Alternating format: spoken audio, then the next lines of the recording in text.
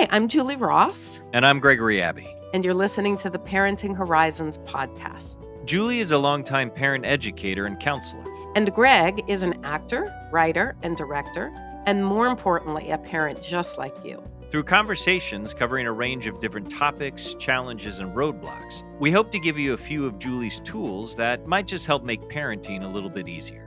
And look, nobody's perfect, and parenting is challenging to say the least. But with a few skills under our belts, we just might be able to be good enough parents and enjoy the journey and our children a little bit more in the process. Hi, I want to welcome everyone back to the Parenting Horizons podcast. Julie Ross, how are you feeling today? I'm doing pretty good. The weather has changed enough here in New York to be mild and pleasant. Yes, it's definitely shifted. For change. Yes, my emotional resonance for sure. So, we've had a string of great guests, and we have another one today. Julie and I did a couple of episodes around Are the Kids All Right? There's a lot going on coming out of the pandemic. Kids have always struggled, but it seems like there's been an excess of struggle over the last couple of years, a lot going on with kids. And we're lucky enough today to have Dr. J.J. Kelly, who is a licensed clinical psychologist. She's a CEO. She's a best-selling author. And most importantly, she's an emotional intelligence skills training expert, which she's going to explain to us what that means. Dr. Kelly, thank you for being here. Can you just talk a little bit about how you got to where you are now and the work that you do? Yes. Thanks for having me. Good job with the intro. That's a mouthful. I got it down. EQ, emotional intelligence stuff.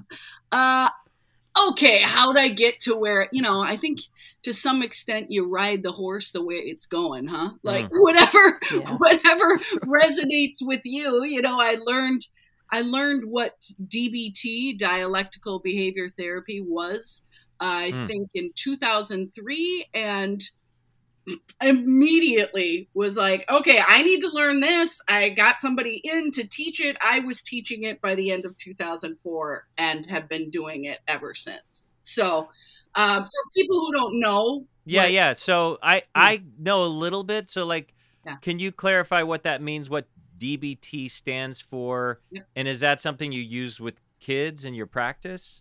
Yes, I definitely do. I've given it my own flavor. I call it the Get Real program, being authentic, calling out bullshit, that kind of thing. But it is strongly based in the foundation of DBT. So dialectical behavior therapy, even though sometimes I say diabolical just because that's funnier. but it brings everybody's anxiety down a little bit to laugh. I'm sure the kids love that. Yeah. So dialectics is just the Venn diagram, two seemingly opposing things existing at the same time in an integrated harmony. So it seems like a paradox. They seem like opposites. But the idea is when people get anxious, they push everything to black and white. Fear makes everybody go to black and white. When the truth of it is that everything is gray. So where those two circles intersect is the gray, and everything's gray. So I try to help people manage their fear with the natural anxiety that comes with the unknown. And just normalize all that and I was going to say get real again. I'm not trying to plug my thing. I just say it all the time. What the shit? You can have opinions, even strong ones. I have very strong opinions, and they can be changed. So let's say, if you have a child that comes to you that's struggling with anxiety, what do you mean when you talk about the gray area? So you help them. It's not all good or not all bad. I mean, I'm someone who struggles with my own. I'm 51. Yeah, and I still struggle with anxiety, and I still struggle with fear, and I understand that feeling of it, feeling all-consuming and so important and gigantic. So what do you do? What would you talk about with kids to kind of help them? I guess it's manage it, because it's never going to disappear. It's never going to go away. Is that the idea?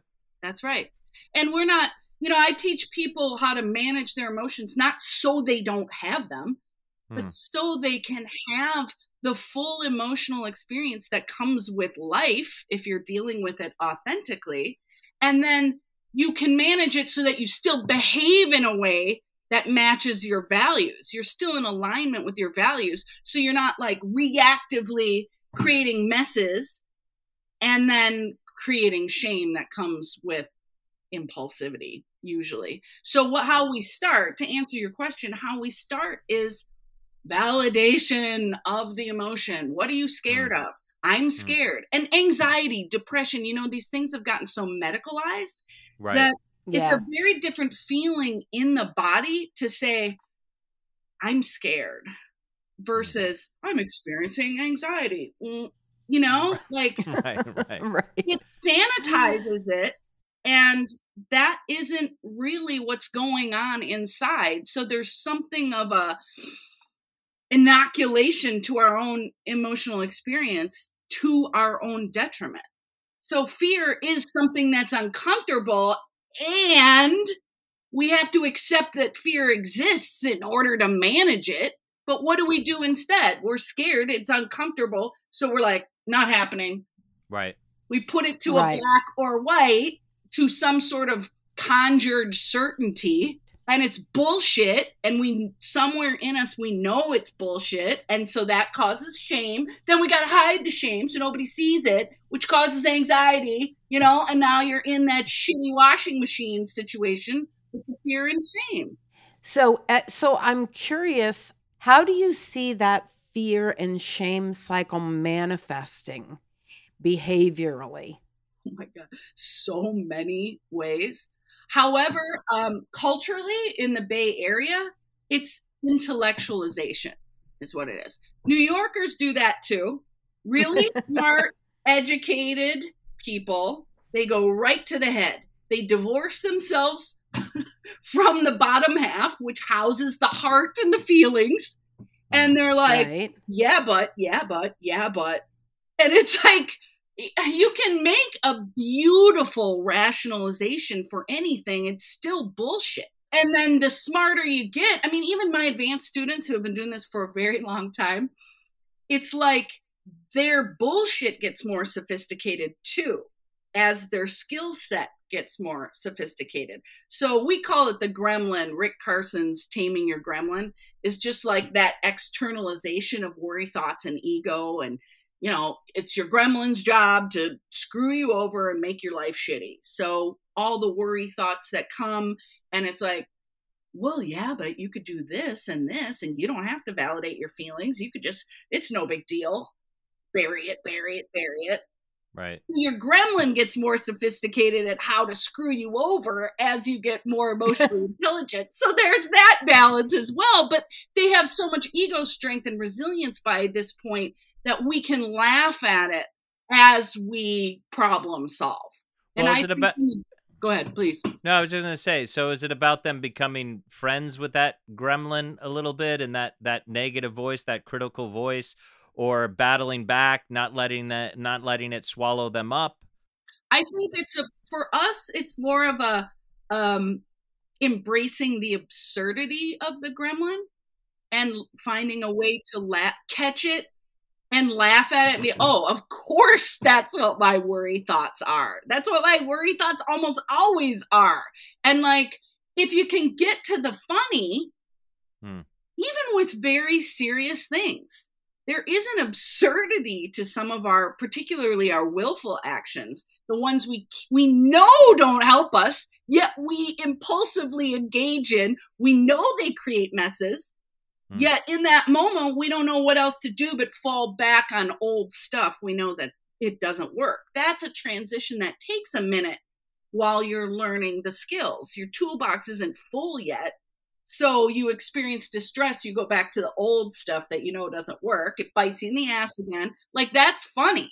That's ultimately a little bit funny. And we all do it. So there's like a normalizing of some of the absurdity of life as a vehicle to detaching from it and being more of an observer of it. So if there's a little distance from it, then we have a better shot of making a more mindful decision of how to behave next time. is that the idea of the DBT? It's like kind of helping kids to understand what's going on in that moment. I mean, I have it with myself when I wake up at 3 in the morning and suddenly my mind is racing, that I literally have to say to myself, Greg, it's 3 in the morning. This is not happening right now. You can Right? go back to sleep. This is that gremlin is kind of taking Yes. off on a run. And I have to literally tap myself on the shoulder and say, no, buddy, look where you are. You're in your bedroom. It's Yes. 3 in the morning. Is that the idea? So that is step 2 in our model. That's the problem solving piece. You're coaching yourself. You're trying to regulate your own emotions. Step 1 is always validate the emotion. And that can be simply naming it. Sure. Recognition. Yes. And you don't discount it. You might coach yourself out of it in step 2, but you don't do the no big deal thing first. Right. Ever. Because that's like the repression, bury it, and then it leaks out some other way.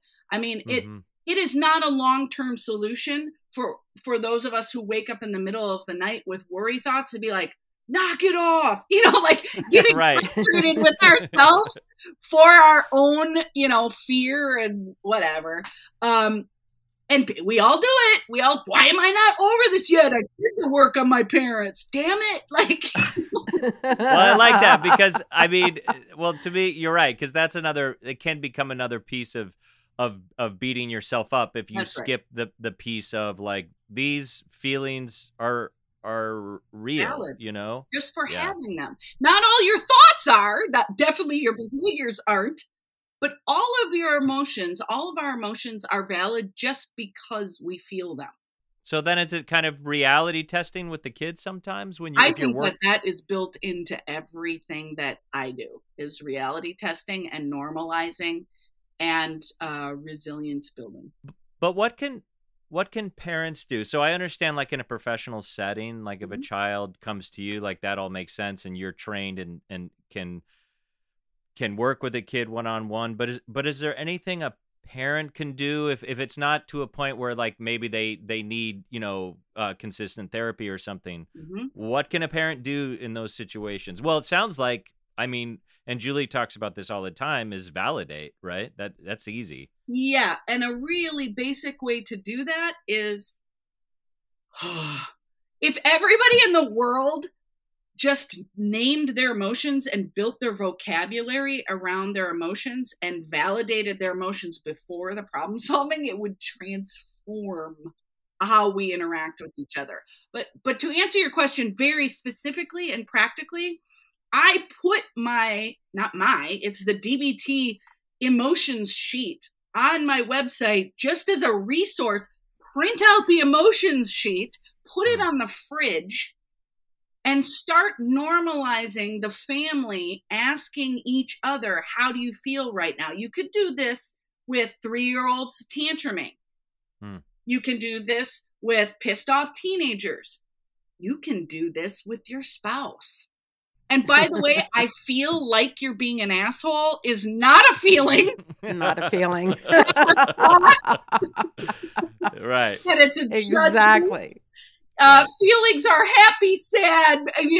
I think shrinks have. You got to use the feeling words. People into being like, I feel statements, but you can't just put everything you want after that. It's an emotion comes after the word feel, not like or that, an emotion word.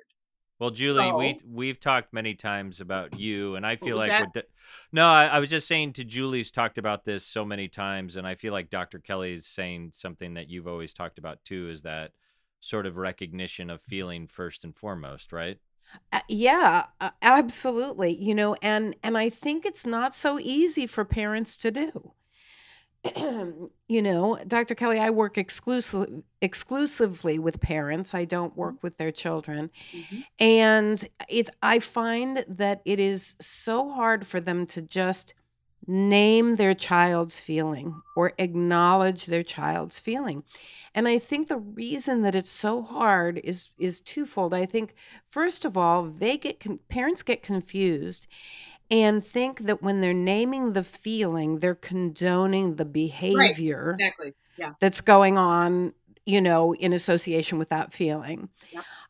And I also think another reason that parents fail to acknowledge feelings is the same reason that they fail to acknowledge feelings in themselves. They go right to that step 2. Let me problem solve. Let me I can fix this. Yeah. I know the solution. I'm, 40, 50, 60 years old. I got this. Yeah. There is a myth that to name the emotion makes it worse or more intense. Mm-hmm. And Yeah. the opposite And that's tends to be ridiculous. true. Yes. Yes. Yeah. So Yeah. you say, I'm afraid. People are like, I don't want to be afraid. There's like, that makes me weak. And they have all kinds of judgments about fear or whatever. And even if they're not judging the crap out of themselves, they're still probably afraid to name the fear because they're just afraid of the fear increasing once they say it. Mm-hmm. But try this, because once you try it, you will get your own data that it actually brings you closer to baseline. Maybe not to your baseline, but at least it gets you a little lower where you can think to problem solve. What do I usually do for myself when I'm afraid? 3 deep abdominal breaths, or take a walk, or whatever your problem solving methods are. Mm-hmm. You can't think when you're that emotionally activated. So the naming of the feeling, if that's all you can remember in the moment, brings you a little closer to baseline in order to mindfully and effectively problem solve. But I want to address that authority thing with parents. Like, they are losing ground or they're agreeing with their kids if they validate. I validate all day long, and ain't no way I'm agreeing with more than half of the teenagers' things that they're talking about. So you can validate another person, meet them where they are. Do not say but after, say and, so that you're not invalidating the feeling. I see you're angry, and what do you want to do about it? I see you're angry, and is this you're going to vent, or you want some problem solving? And parents have to manage their own fear because they're seeing someone they love in distress. Yeah. We all do this. We see someone in distress and we unintentionally do the worst thing, which is try to tamp it down, try to make it go away, which invalidates the person that we love. We don't provide any space for them to feel their feelings because it makes us uncomfortable. How narcissistic is that? Normalized in society. That sucks. And the person, they both feel the miss that happens, whether they speak about it or not. Something in them goes, well, fuck. Yeah. Well, it's like you said, I think, this idea that the recognition of it is going to make it increase. It's only going to increase when it's not acknowledged. I mean, we sort of talk about that all the time on here. And I actually love the idea of having a chart up because it seems simplistic, but that to me is a big issue, not just with kids, but with parents, is the ability to first and foremost start to recognize your own feelings and be able to name them. Yep. And then you're modeling for them. Right. Too. About validation and then problem solving around that. You could do it with each other. You could just do it with yourself. I'm like, okay, I can see you're pissed off. It seems really valid to me. I don't say that if I don't think it. If I think they're being ridiculous, again, I'll be like, okay, I can see you're pissed off. I mean, I don't want you to be in pain, and I'm not going to sit here while you just retell this drama story over and over. What do we want to do with this pissed off? Like, I'll let them vent until they're repeating. Because now they're just like perseverating in their own yuck. You're like, I'm not going to sit here and be your audience for drama. Like, boring. Let's move to the problem solving. Like, I don't want to hear about and how also your friend are fighting again this week. Like, I'm not doing that, dude. Right. And also, in some way, when they're going over and over and perseverating, they're rehearsing the emotions over and over, and it builds. I was angry, and I'm angry, and now I'm angrier, and now The there's a repetition rehearsal builds that's going on. new neural pathways, and now you're brainwashing yourself into that same reaction over and over, which is not effective and is not going to lead to you being happy. So I stop that. I call some of that like verbal cutting. I don't let people say horrible things about themselves in my presence. I don't do that. I think that it is weirdly normalized, people thinking and feeling terrible statements about themselves. I've never met so many smart, well-educated people that call themselves stupid when they make a mistake. That's verbal cutting. You have to get disciplined about how you speak to yourself. And if it's nowhere near what you would ever say to somebody else, you don't get to say it to yourself. Well, and it's like you said, I imagine Right. that it's also a familiarity. It's like something that's kind of worked for you. And if you've never had someone step in, a parent, Right. or in your case, a Yes. professional, Habit. which, I mean, that's what's coming to my mind as I hear you talking is that, yeah, total habit. And even if it's a negative habit, if you have a familiarity with it, if you have a comfortability with it, you're going to go back to it because there's something that feels sort of in a weird Yes. way comforting for you. Just because of familiarity. Yes, it's not necessarily the most healthy or effective thing. And that's what I'm trying to do. Like I teach them the skills while I'm trying to yank the Frisbee out of the dog's mouth. Like nobody gives up their defenses without a fight. And Sure. they don't know Right. yet. I'm teaching you the skills, but they don't know me. They don't know that it's going to work. I do, but they don't. So I have to give it, offer it, not strong arm them into it. Be like, okay, well, that sucks. We know that pattern. So why don't you try this instead? And when they finally do try it, they get their own data, and then I got them. Then we're off and running, and they have more trust in the model and the skills in order to take risks and use more of them. You talk about you just talked about verbal cutting. I really, that resonated for me, and it's kind of easy to see that that's been modeled. I mean, as you said, so many super intelligent people will say, I'm stupid, and really destroy themselves and destroy their own ego in the process. What about actual cutting? What about it? It happens to be a specialty. Oh, yeah, I'm just curious because obviously the verbal cutting is something that's role modeled in society. The actual cutting, I mean, it's certainly, in my experience, kind of on the rise in young people. Why do they do that? Well, first of all, I don't think it's on the rise. I think awareness is on the rise. But Okay, I think that's that fair. people have been doing some form of it forever, and finally we're talking about it. Much like child abuse. Nobody talked about beating their kids once upon a time, Right. 50s, 60s, 70s, but now Right. awareness has gone out. Do we think people just started beating their kids? No. So why do they do it? Well, there are some individual differences and some general reasons. I have not worked with a kid or an adult who cuts themselves that doesn't have some ineffectively managed anger. There's usually rage on board, and it's an anger turned inward kind of a thing. Mm-hmm. It's a locus of control thing. If I'm going to experience this much pain, at least I'm inducing it and I can see it.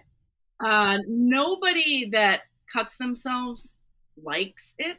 I mean, it is relieving in the moment, but they all kind of know that it's self-destructive and unhealthy, and they feel shame about But it. it's hard. I imagine it's hard it's like any sort of bad habit, drugs or alcohol. They must be deriving some kind of relief from the Relief. act. Yes, for sure. Otherwise, they wouldn't do it. And then do you feel like if it's connected, it's obvious, you said connected to anger, connected to a trauma.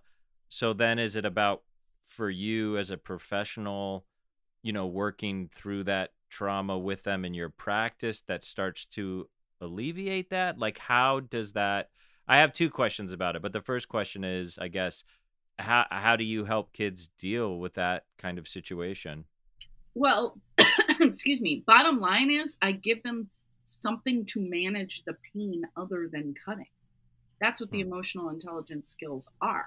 They're effective and healthy ways to manage pain. You know, one of the four modules in DBT is distress tolerance, Hmm. building your tolerance to distress. And how do you ride that wave of very intense pain? Pain being anger, fear, sadness, whatever. Mm-hmm. And being able to name it in order to create that observer distance from it, in order to make a decision that matches your values about how you want to treat it. That's an emotional intelligence skill. That's what Yes. you're kind of teaching, is sort of Yes. like in that moment helping kids to recognize the feelings that they're going through, which you Which said is is the kind of, mindfulness yeah, piece. which is the first part. So acknowledging it, and I imagine it's like moving an iceberg. This must take a long time to develop, but then giving them the tools almost to step outside of themselves to say like, hey, how do you want to handle this and what choices do you want to I would make, and never maybe you say can step make. outside of yourself because Mm-hmm. I want them to have the agency around it, Mm. just a little bit of distance from the emotional experience. So it's not like overtaking them. The naming it just puts it so where they can see it. It's just a perspective shift. You know, when you're in that, you have blinders on and you can't see anything past the end of your nose.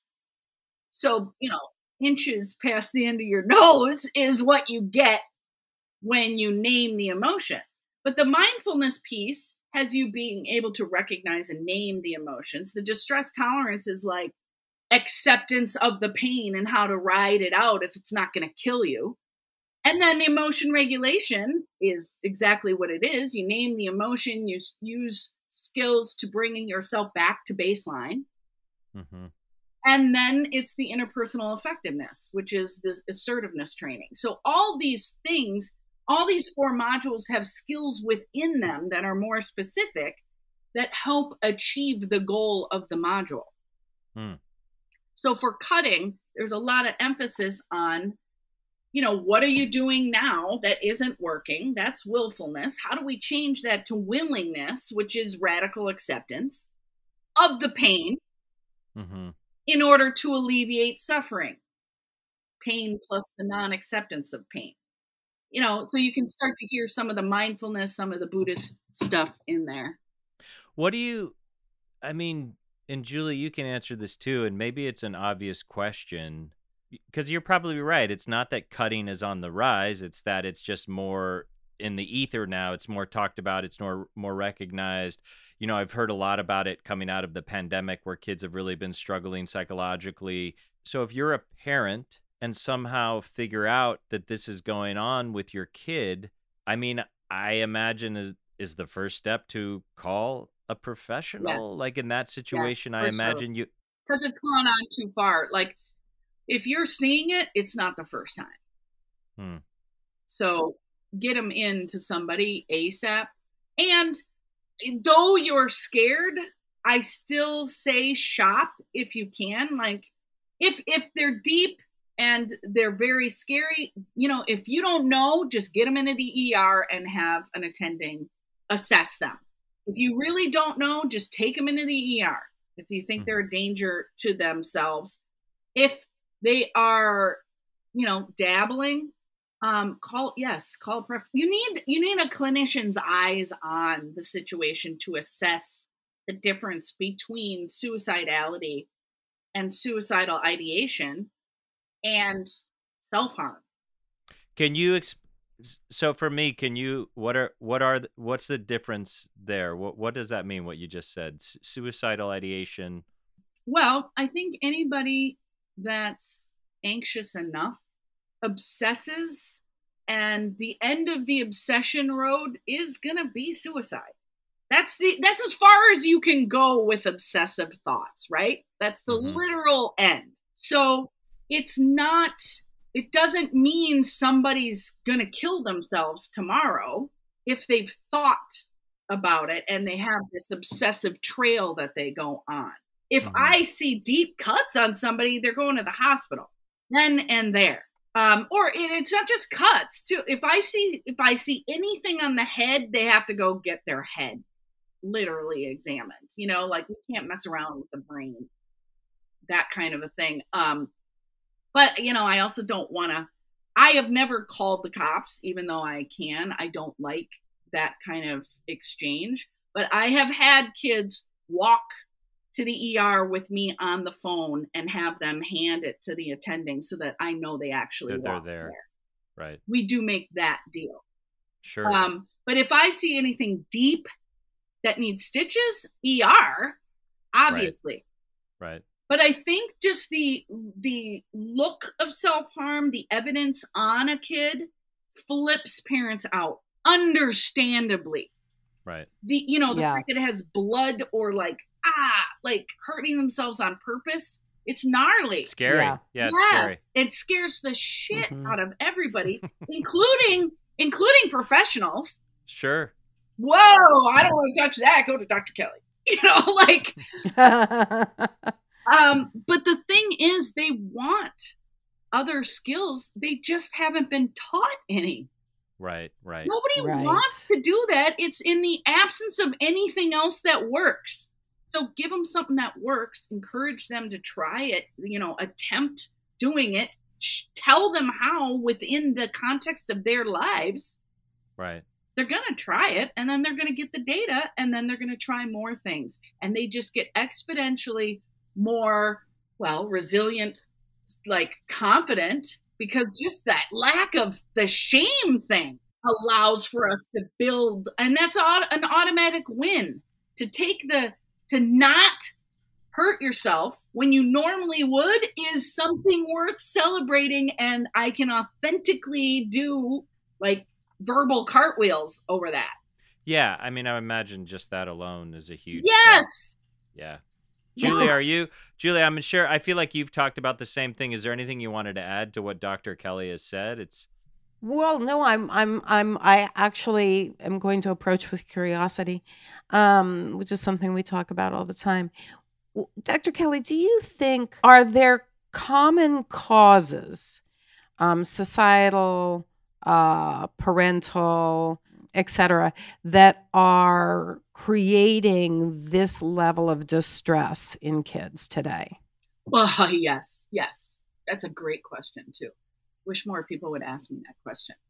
I think that a sort of normalized repression of our emotional experiences, a lack of an emotions vocabulary and validation of it in general is a huge problem.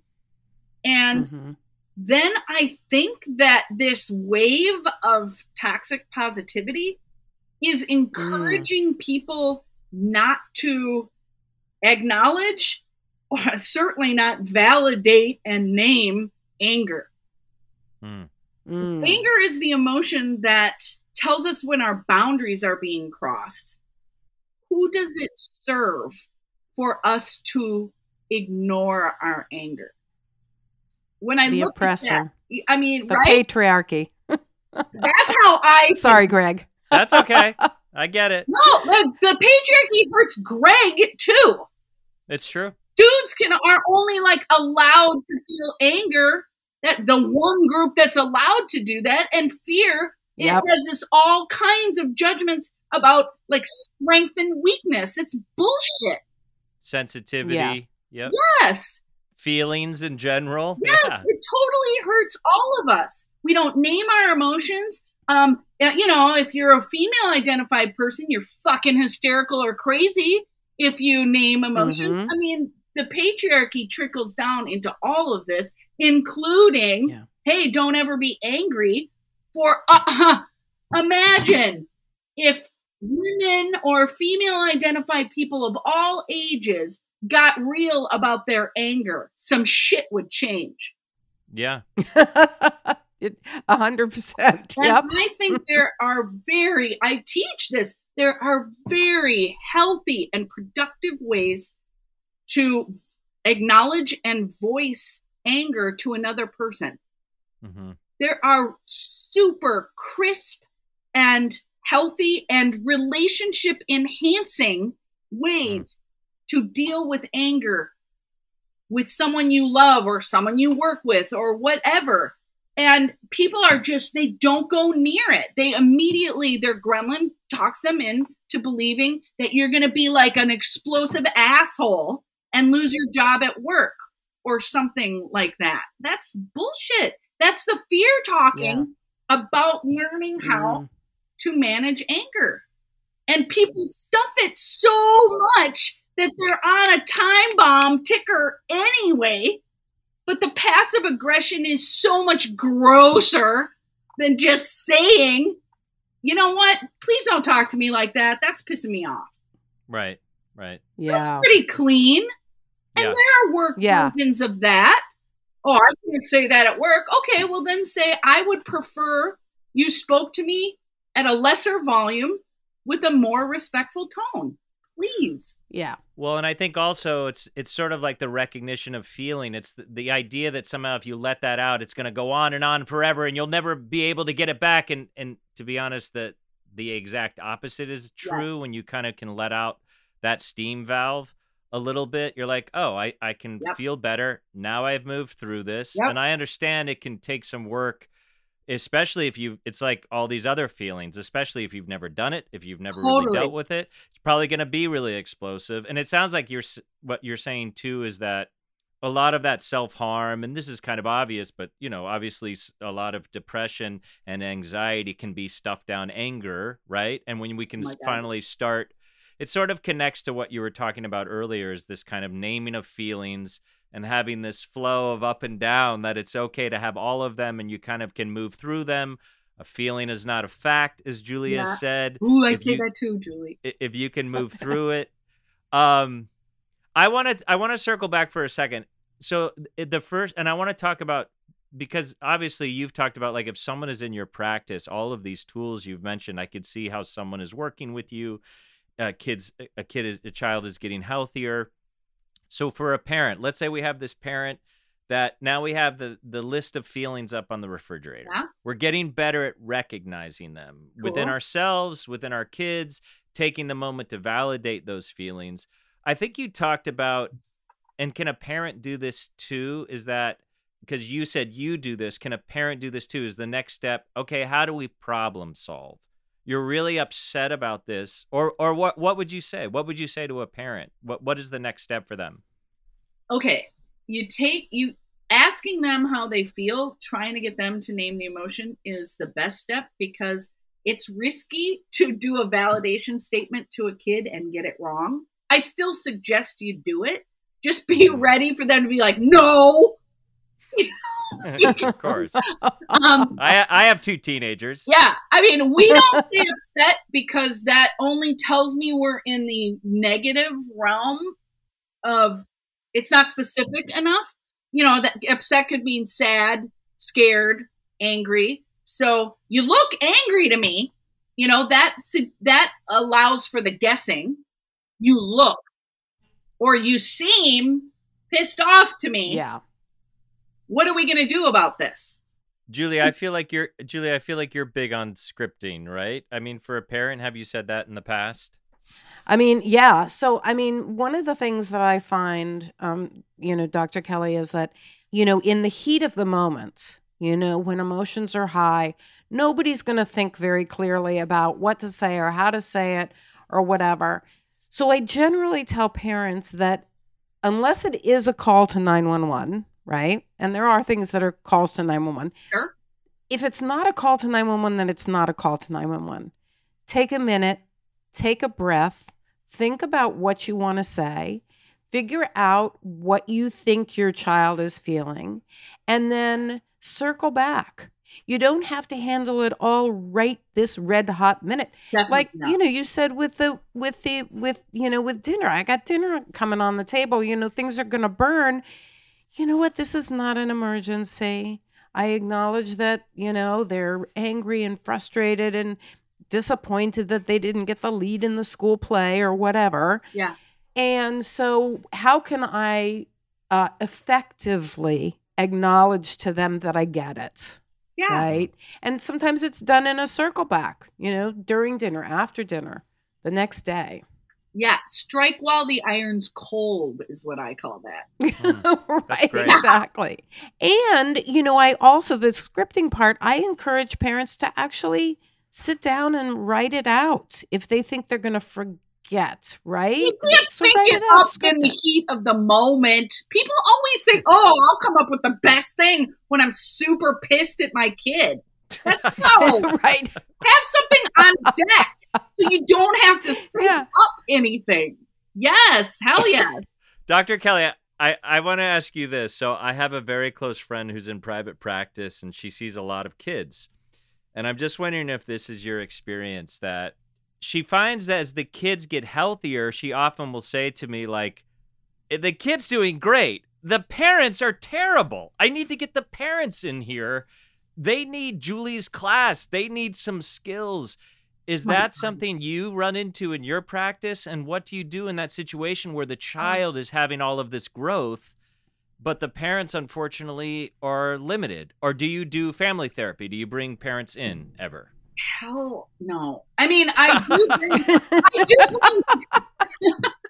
Okay, first thing. I'm not in my private practice. I was in group practice for 14 years and private for another 2. Then I started my company. I do 8-week courses of emotional intelligence skills training exclusively. So no practice anymore. I don't do psychotherapy anymore.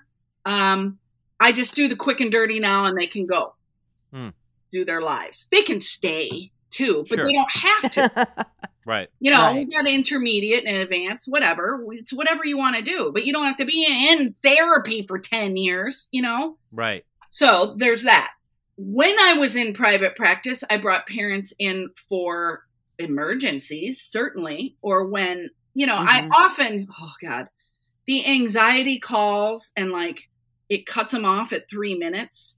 There are red flags for those of us who do this work. If a parent is letting it go the whole 3 minutes and then calling me back to finish up what they were going to say, that's a red flag. If I get novels in text or email form, it gives me a read on where the parent's anxiety is.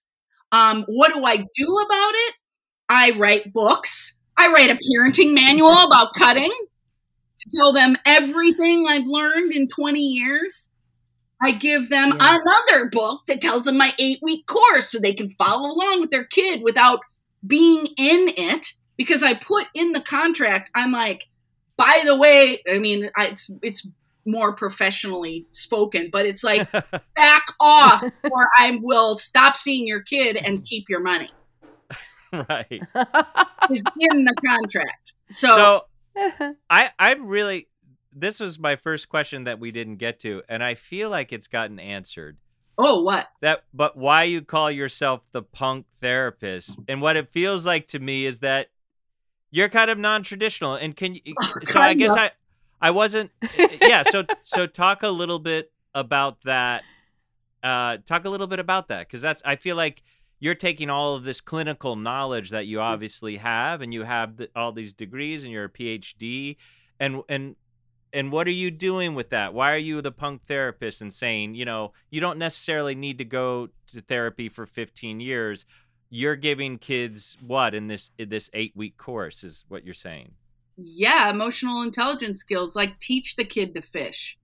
So they can go on the route. I actually think, Christ, I wrote my dissertation in 2006 about how DBT should be taught in high school as regular curriculum so that we can get ahead of the meds and all the diagnoses and all this bullshit patriarchy stuff. Preventative.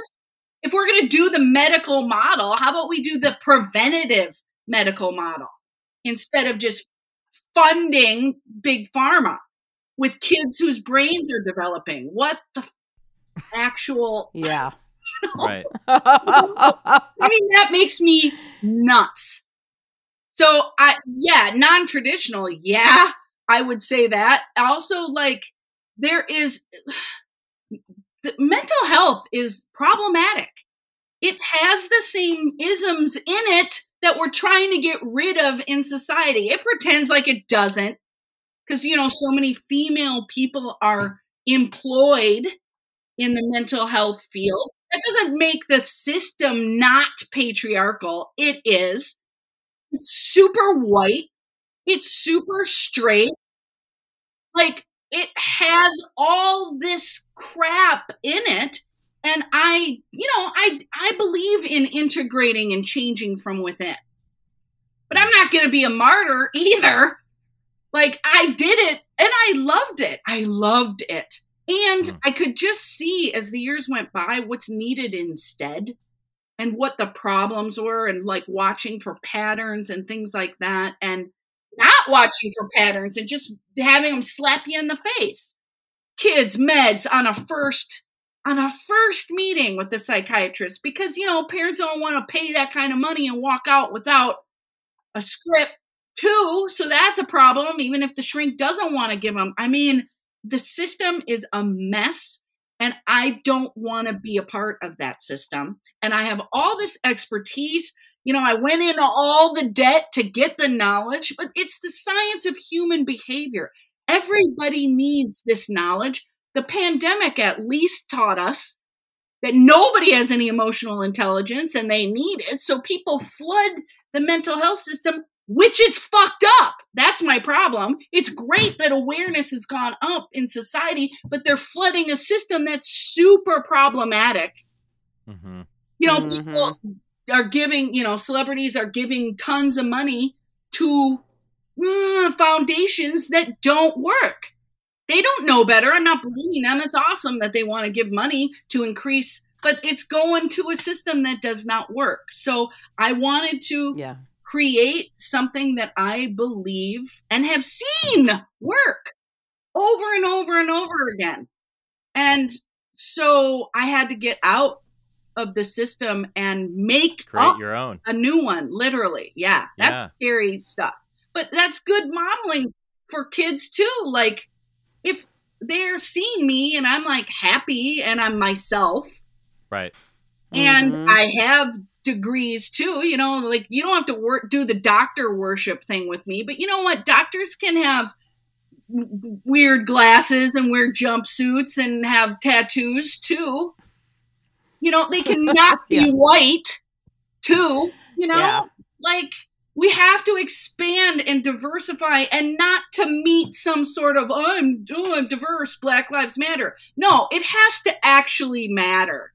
You have to like behave in a way that's actually going to change some of these isms in the world. And I think the way to do that is to teach people to like themselves. Because happy people act right. Happy people don't hurt other people on purpose. They're not so insecure they have to tear people down. Those are unhappy people that are in that shame and fear loop that nobody taught them to get out of.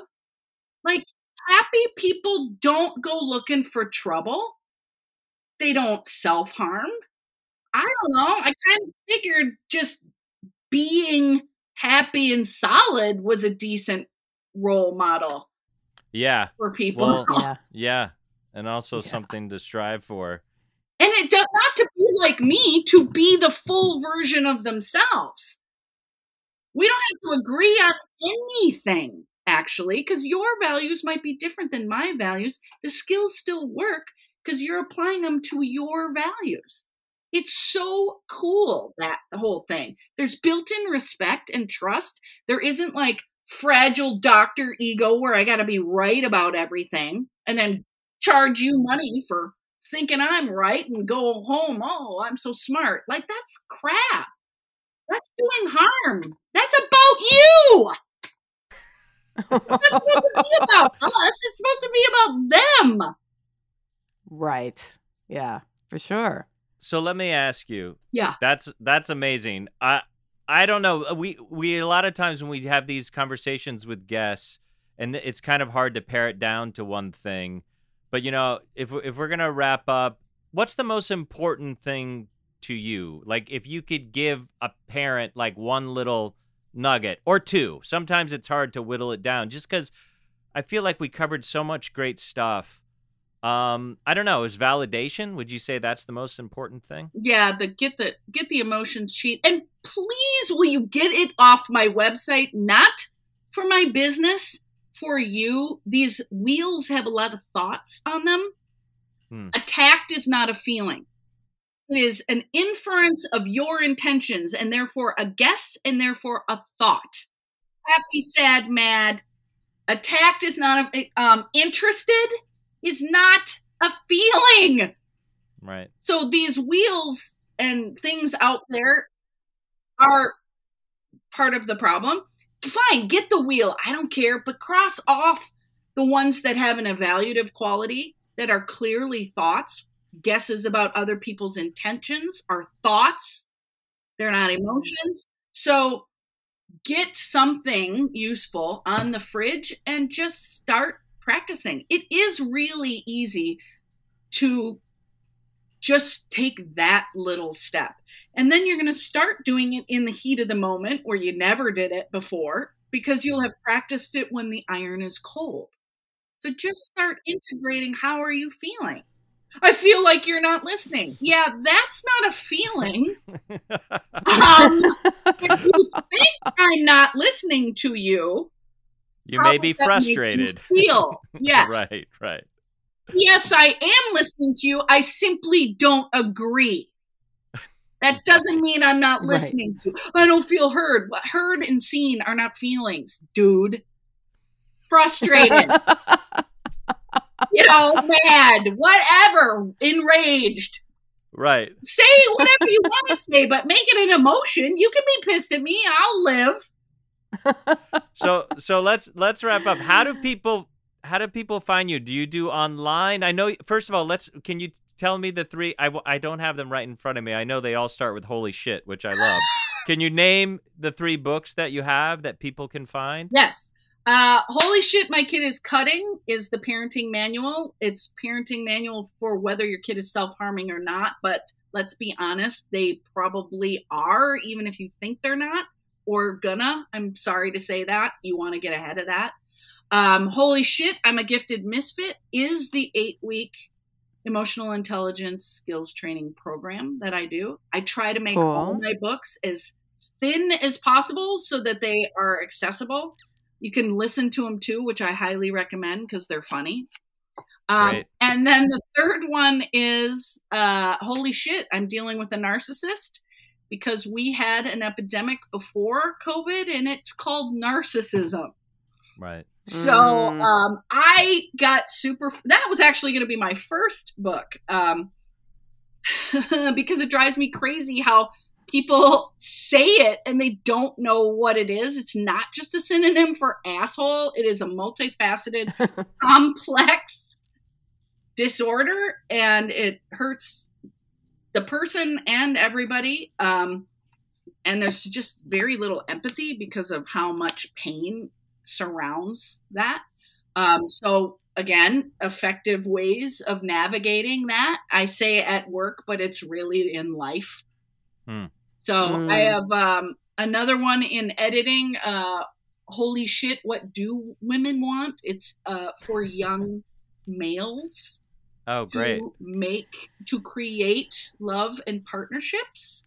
I figure since straight white guys still rule the world, if I believe happy people act right, let's get them happy. Yeah, when they need some help. Right. I love that. Resources can be shared. I do think if everybody likes themselves, the isms just go extinct naturally.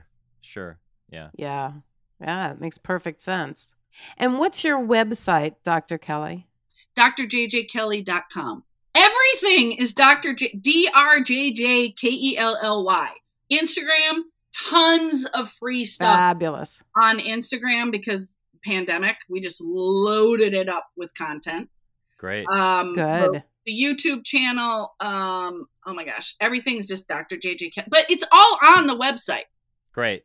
So great. We'll definitely, Perfect. it's on here, and we'll put it in the letter when we send this episode out. This has been hilarious, but it's also been awesome and so informative. Like I wish when I was a kid I could have come and seen you. Oh God, me too. I think that all the time. Oh my God. But isn't that so healing to be for someone else what you always wanted and needed? Yes. Yes. Yeah. And not that that's the intent, but that's the really nice side effect. Yeah, I'm sure. Yeah. I'm sure. Well, I appreciate your authenticity. I can kind of just feel it coming through, and it's Good. we just really appreciate you being a guest. This was awesome. Thank you too. I appreciate the space to speak passionately. I don't speak as much as I let other people speak. So this is just great. Thanks. Thanks oh, for being good. here. Yeah, thank you. Thanks for listening to the Parenting Horizons podcast. If you enjoyed today's episode, please share with your family and friends. And if you'd like to hear more about Julie's work, join one of her parenting groups, or see about individual counseling, please visit parentinghorizons.com, or you can email Julie at julie.ross@parentinghorizons.com. We'll see you next time.